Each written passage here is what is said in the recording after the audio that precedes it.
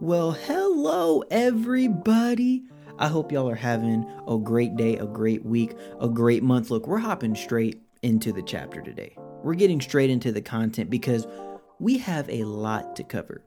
Romans 14 is a very important chapter, not only to the Roman church that Paul is writing to 2,000 plus years ago, but it's also important for believers today with how we interact with each other when it comes to our differences in opinion. But before we get into that, I just want to ask y'all to go ahead and do something real quick. If you haven't already, go ahead and leave a rating and a review wherever you're listening, whatever platform it is. The reason why is it helps the algorithm present the podcast to more people. And that's a good thing. But also, more importantly, it helps me know how I'm doing. It helps me know if I am presenting God's word in a helpful and a faithful way. See, one thing that's great about a physical church is that you have the immediate and personal feedback. That's what the teachers get. They get that immediate and personal feedback from all the members of the church. And that's great because that allows for accountability. That allows for the teacher to go up and teach and present God's word, but also know that if they start going off the rails, if they start teaching things that are incorrect, or if they're not teaching things that the congregation needs, then that person can be held accountable. And unfortunately, when it comes to podcasts or YouTubes, that type of feedback and that type of accountability is not easily accessible. It really does take the listeners and those who are involved. It takes them going, leaving comments, leaving reviews, so that the person can really know what the audience thinks. And I would love to hear that from y'all. I would love to know how I'm doing, if there's things I need to improve on, if there's topics that you would love to be covered, or if you have questions or disagreements with any of the episodes. I would absolutely love to hear that feedback. And also, real quick, before we hop into it, if you would like to financially support this ministry, there is a link down below. But we're going to hop into this. And we're reading through the first 4 verses of Romans 14. We honestly could go a little bit longer, but I think the first 4 verses are going to be good for us to go ahead and talk over and to dissect, because they will give us a great foundation for the rest of the chapter. And I think that is really crucial. So I'm going to be reading from the ESV, Romans chapter 14, verses 1 through 4. Paul says, "As for the one who is weak in faith, welcome him, but not to quarrel over opinions. One person believes he may eat anything, while the weak person eats only vegetables. Let not the one who eats despise the one who abstains, and let not the one who abstains pass judgment on the one who eats, for God has welcomed him. Who are you to pass judgment on the servant of another? It is before his own master that he stands or falls, and he will be upheld, for the Lord is able to make him stand." All right, like we always do, let's break this down verse by verse. Once again, Paul says, "As for the one who is weak in faith, welcome him, but not to quarrel over opinions. One person believes he may eat anything, while the weak person eats only vegetables." So I think for the start, it's important for us to first take notice of the language that Paul uses of weak and strong in chapter 14 and going into chapter 15. Paul is kind of splitting up 2 categories of people within the Roman church, those who are weak and those who are strong. And I think it'll be helpful to identify, in general, those who fall under the weak category and those who fall under the strong category within the Roman church. And it seems to me that textual evidence points to the probability that most of the Jewish believers in Rome were categorized under this weak category, and most of the Gentiles believers were categorized as strong. And this is obviously not speaking to every individual, right? There's obviously going to be outliers. There will be some Jewish believers who fall under the strong category and vice versa. But it's speaking towards the majority of the group. Now, one distinction to make. Paul isn't speaking about physical strength or ability. Rather, he's speaking to the strength of the conscience, or as he describes it, faith. And this is regarding various topics, but in this case that Paul is going to be covering here in chapter 14, it's really focusing on food, what foods to eat, and specific dates, those who hold certain dates to be important or holy, and those who don't. And here's why I think this. Because Paul describes the weak in verse 1 as weak in faith, or you could say weak in conscience. And he does something similar to this in another one of his letters. It's in the letters to the Corinthians in 1 Corinthians 8, verses 7 through 9. He says something very similar when it comes to the problem of food. He says this, "However, not all possess this knowledge, but some, through former association with idols, eat food as really offered to an idol, and their conscience, being weak, is defiled. Food will not commend us to God. We are no worse off if we do not eat, and no better off if we do. But take care that this right of yours does not somehow become a stumbling block to the weak." So in this instance, Paul is describing those in the Corinthian church who refuse to eat food offered to an idol because of their weak conscience. Because they're weak and they think that this food offered to an idol is somehow now tainted, or it's somehow honoring this idol or false god if they eat of it. And this difficulty surrounding food is prevalent as well in Rome. And this is why Paul speaks to this in Romans 14. And we know that food is an important issue when it comes to the differences between the Jews and the Gentiles, because in the Hebrew Bible, Israel was commanded to eat certain foods and abstain from eating others. If you read Leviticus 11 or Deuteronomy 14, it's just littered with a bunch of different food laws and food commands. And for the Torah observant Jews in Rome at this time, this plays a very important role to them. And this is what Paul is going to be addressing throughout this chapter. And our first clue that this is partially food related between the Jews and the Gentiles is in verse 2. Paul says, "One believes he may eat anything," that would be the Gentiles, "while the weak person only eats vegetables." So once again, we know from the Torah that the Israelites or the Jews who observe the Torah can't just eat anything. They have dietary laws that they have to abide by, or that's what they believe. Now, however, the Gentile believers were not held to that same standard. They didn't follow the Torah. They weren't held to that standard. The Torah was not given to them, so they just ate whatever they wanted. They were slapping down some pig, I'm telling you. And an interesting note concerning what Paul mentions about vegetables, because Jewish believers weren't held to having to only eat vegetables. They were allowed to eat non-vegetarian foods. So it's interesting that he would say that the weak person eats only vegetables, that he would make that connection. And I think we might have some explanation as to what Paul may be getting at and to why certain Jewish believers would be eating a vegetarian-style diet. And what we see is in Daniel chapter 1, we see an example where Daniel eats only vegetables in order to abstain from violating the food commands that God gave in the Torah, because King Nebuchadnezzar was trying to force him and his friends to eat all these various foods that were considered unclean in the Torah. And we see this in Daniel 1, and I'm going to read through a decent chunk of this so we can understand the story, but it's verses 8 through 16. It says that Daniel was determined not to defile himself by eating the food and wine given to them by the king. He asked the chief of staff for permission not to eat these unacceptable foods. Now God had given the chief of staff both respect and affection for Daniel, but he responded, "I am afraid of my lord the king, who has ordered that you eat this food and wine. If you become pale and thin compared to the other youths your age, I am afraid the king will have me beheaded." Daniel spoke with the attendant who had been appointed by the chief of staff to look after Daniel, Hananiah, Mishael, and Azariah. "Please test us for 10 days on a diet of vegetables and water," Daniel said. "At the end of the 10 days, see how we look compared to the other young men who are eating the king's food. Then make your decision in light of what you see." The attendant agreed to Daniel's suggestion and tested them for 10 days. At the end of the 10 days, Daniel and his 3 friends looked healthier and better nourished than the young men who had been eating the food assigned by the king. So after that, the attendant fed them only vegetables instead of the food and wine provided for the others.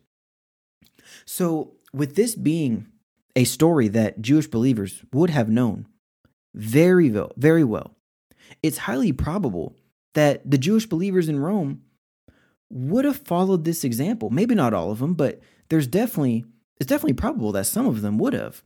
And they would have done this as a way of showing piety to God, as showing a commitment to the Torah.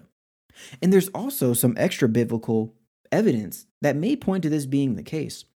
We have some evidence of this coming from the life of Josephus, 13 and 14. And Josephus was a Jewish historian in the 1st century. And he says this. He says, quote, "At the time when Felix was procurator of Judea, there were certain priests of my acquaintance, and very excellent persons they were, whom on a small and trifling occasion he had put into bonds and sent to Rome to plead their cause before Caesar. These I was desirous to procure deliverance for, and that especially because I was informed that they were not unmindful of piety towards God, even under their afflictions, but supported themselves with figs and nuts." That last part is interesting. So you have the historian Josephus, who's recording these events basically real time as they're happening. And he's pointing out that priests, in an attempt to stay faithful to God, would eat figs and nuts. In a sense, they were eating a vegetarian diet, and they were doing this during their persecution from Caesar. That's very interesting. They were doing this as a way to show their loyalty to God and to the Torah. So it's very possible that there were Jewish believers that Paul is writing to who were doing the same type of thing, and that's why he points out this kind of throwaway line of vegetarians or eating only vegetables. But I think we may have a case here. And now later on, in later episodes as we go throughout Romans 14, there will be some more evidence that'll help us further identify the weak and the strong. And I don't want to just go ahead and give all of that away because it's going to be information that we will cover here in a few weeks. But going throughout Romans 14 and in the beginning of chapter 15, it does seem fairly prevalent that the strong are mostly Gentile believers, or at least those who are not holding fast to observing the Torah, and the weak are those who are the weak in conscience. So with that in mind, we now have a framework of kind of this tension, this dichotomy that Paul is speaking to between those who are weak in conscience, those who want to observe and hold to the Torah, and those who mostly are Gentiles who don't. And this isn't anything new.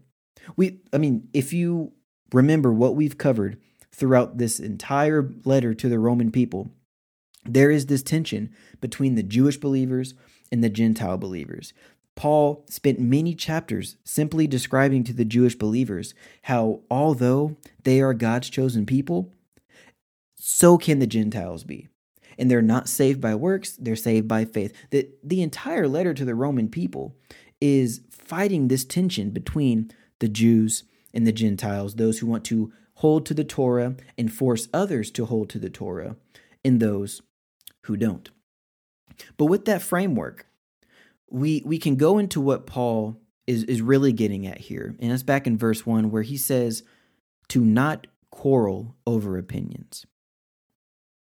Now, the two main topics of disagreements, and there's many more, but at least in this chapter, is going to be about food and holy days. What days you should observe as holy, you should put aside, you should honor, what foods you can or cannot eat, what foods are healthy, clean, unclean, all of that. So as we go throughout this chapter over the next few weeks, keep that context in mind. It's going to really help us as we break this down. But also, we need to be understanding of the fact that these principles that Paul is putting in place don't just apply to disagreements about our opinions on food or holy days. They really do apply to nearly every opinion that we hold. And some of you may be hearing that going, oh no, Well, if that's the case, if we're not supposed to quarrel over these opinions, and I'm talking to someone who has the opinion that you can murder and steal and do adultery, am I not supposed to tell them that that's wrong? And I would say you are supposed to tell them that's wrong.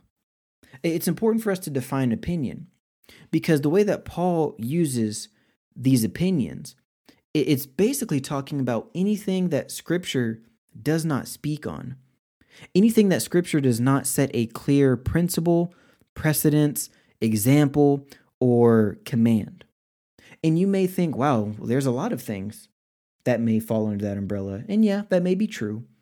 But there's also many principles that we can glean from the text that may not be explicit, but we can see how Jesus and how God has acted throughout the Word to get a good example of what it is. One that just popped into my head would be this idea of polygamy.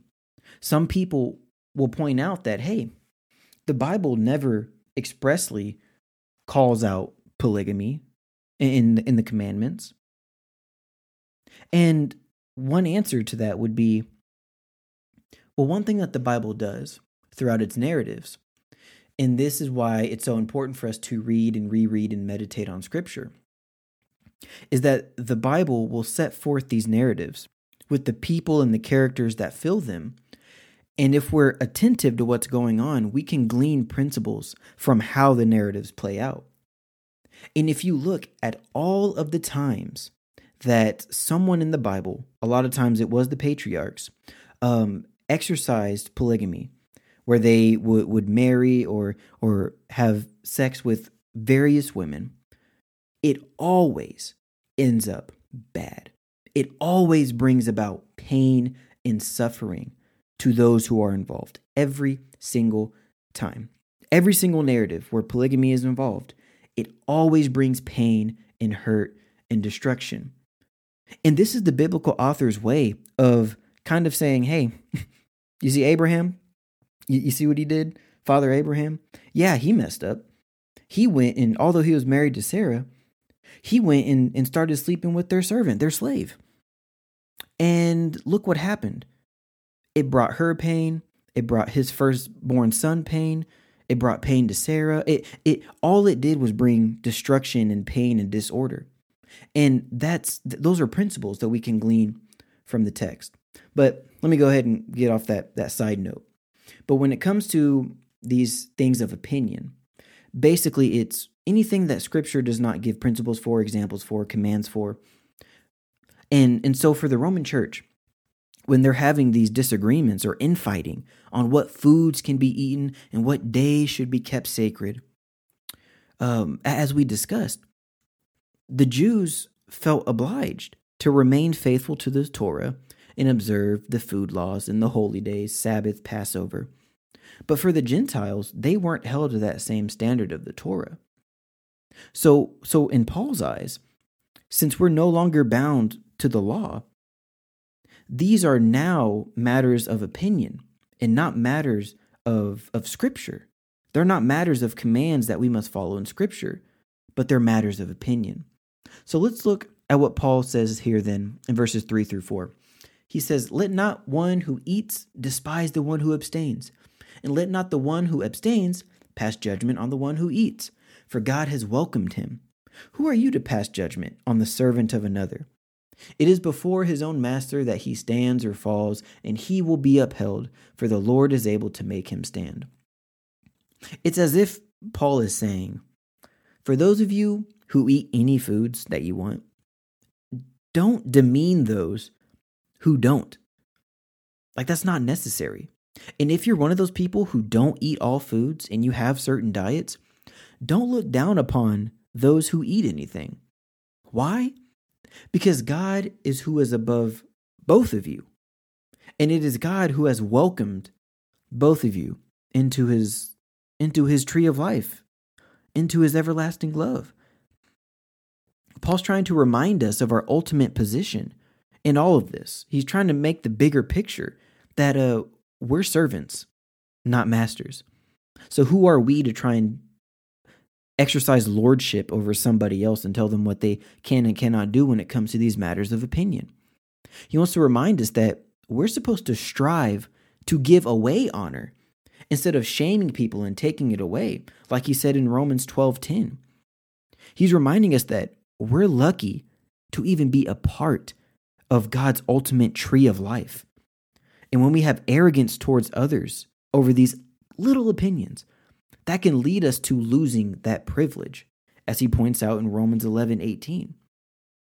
Paul's whole reasoning is as such. Why do you think it's okay to pass judgment over matters of opinion? And herein lies the problem. The problem comes when we try to bolster our opinion to the place of doctrine and judge the world according to that opinion. We're all guilty of this. I mean, look at the very issue at hand that Paul is dealing with right now. It's the issue of food. One group chooses to eat and be merry, while the other group sees certain types of food as unclean, unhealthy, so they abstain. And 2,000 years later, you would think that this problem, these differences, these opinions would be solved. But we're still facing these differences in opinion in our own cultures today. You have vegans, you have vegetarians, you have people who diet. You name it, you have people who will abstain from eating various foods for various reasons. And you also have people who will literally eat whatever you put in front of them. And when you have this, there will be those who will attack your character because you want to eat meat from an animal that was killed. And on the other side, you will have those who will call you sensitive and weak because you choose to not eat meat from that animal and you want to eat only vegetables. And Paul is saying to us and to the Roman church, he's saying, hey, people have diverse opinions regarding these topics. And in a space where the Bible does not prescribe a principle or a command or an example, then this is where we should exercise grace and humility towards those with differing opinions. I mean, remember what Paul said in Romans chapter 12 in verse 4. He points out, hey, for as in one body we have many members, and the members do not all have the same function. And although Paul was speaking about the function of the gifts within the body, his observation about the diverse body of Christ is still useful when we're trying to look at what his point is here. If we were all truly diverse, and if we all have different convictions regarding extra biblical topics, then it follows that there will be a diverse set of opinions. And in order for the individual members to function as a whole, it's crucial that we are able to respect those differences. So ultimately, when it comes to these extra biblical differences in opinion, Paul is saying that we need to be very careful to not pass judgment. We need to be very careful to not hold others to the standard of our own opinion if it is not found in principle, example, or command in God's word. And that's why Paul says that it's before his own master that he stands or falls. He will be upheld, for the Lord is able to make him stand. Ultimately, Paul is reminding the Roman people and ourselves that it's not our job to play God. When it comes to these matters of opinion, it's not our job to play God when it comes to the consciences of other believers. So I think this is a good place to end. I want to do more, but it wouldn't do it justice. I don't have much time left, but this should give us a good framework to bring into the rest of chapter 14 over the next few weeks. This framework of the weak and the strong, the variance of opinions when it comes to extra biblical topics and how Paul expects us to handle that. He expects us to not pass judgment on those, to not demean those, but to give honor where honor is due and understand that there is differences in opinion.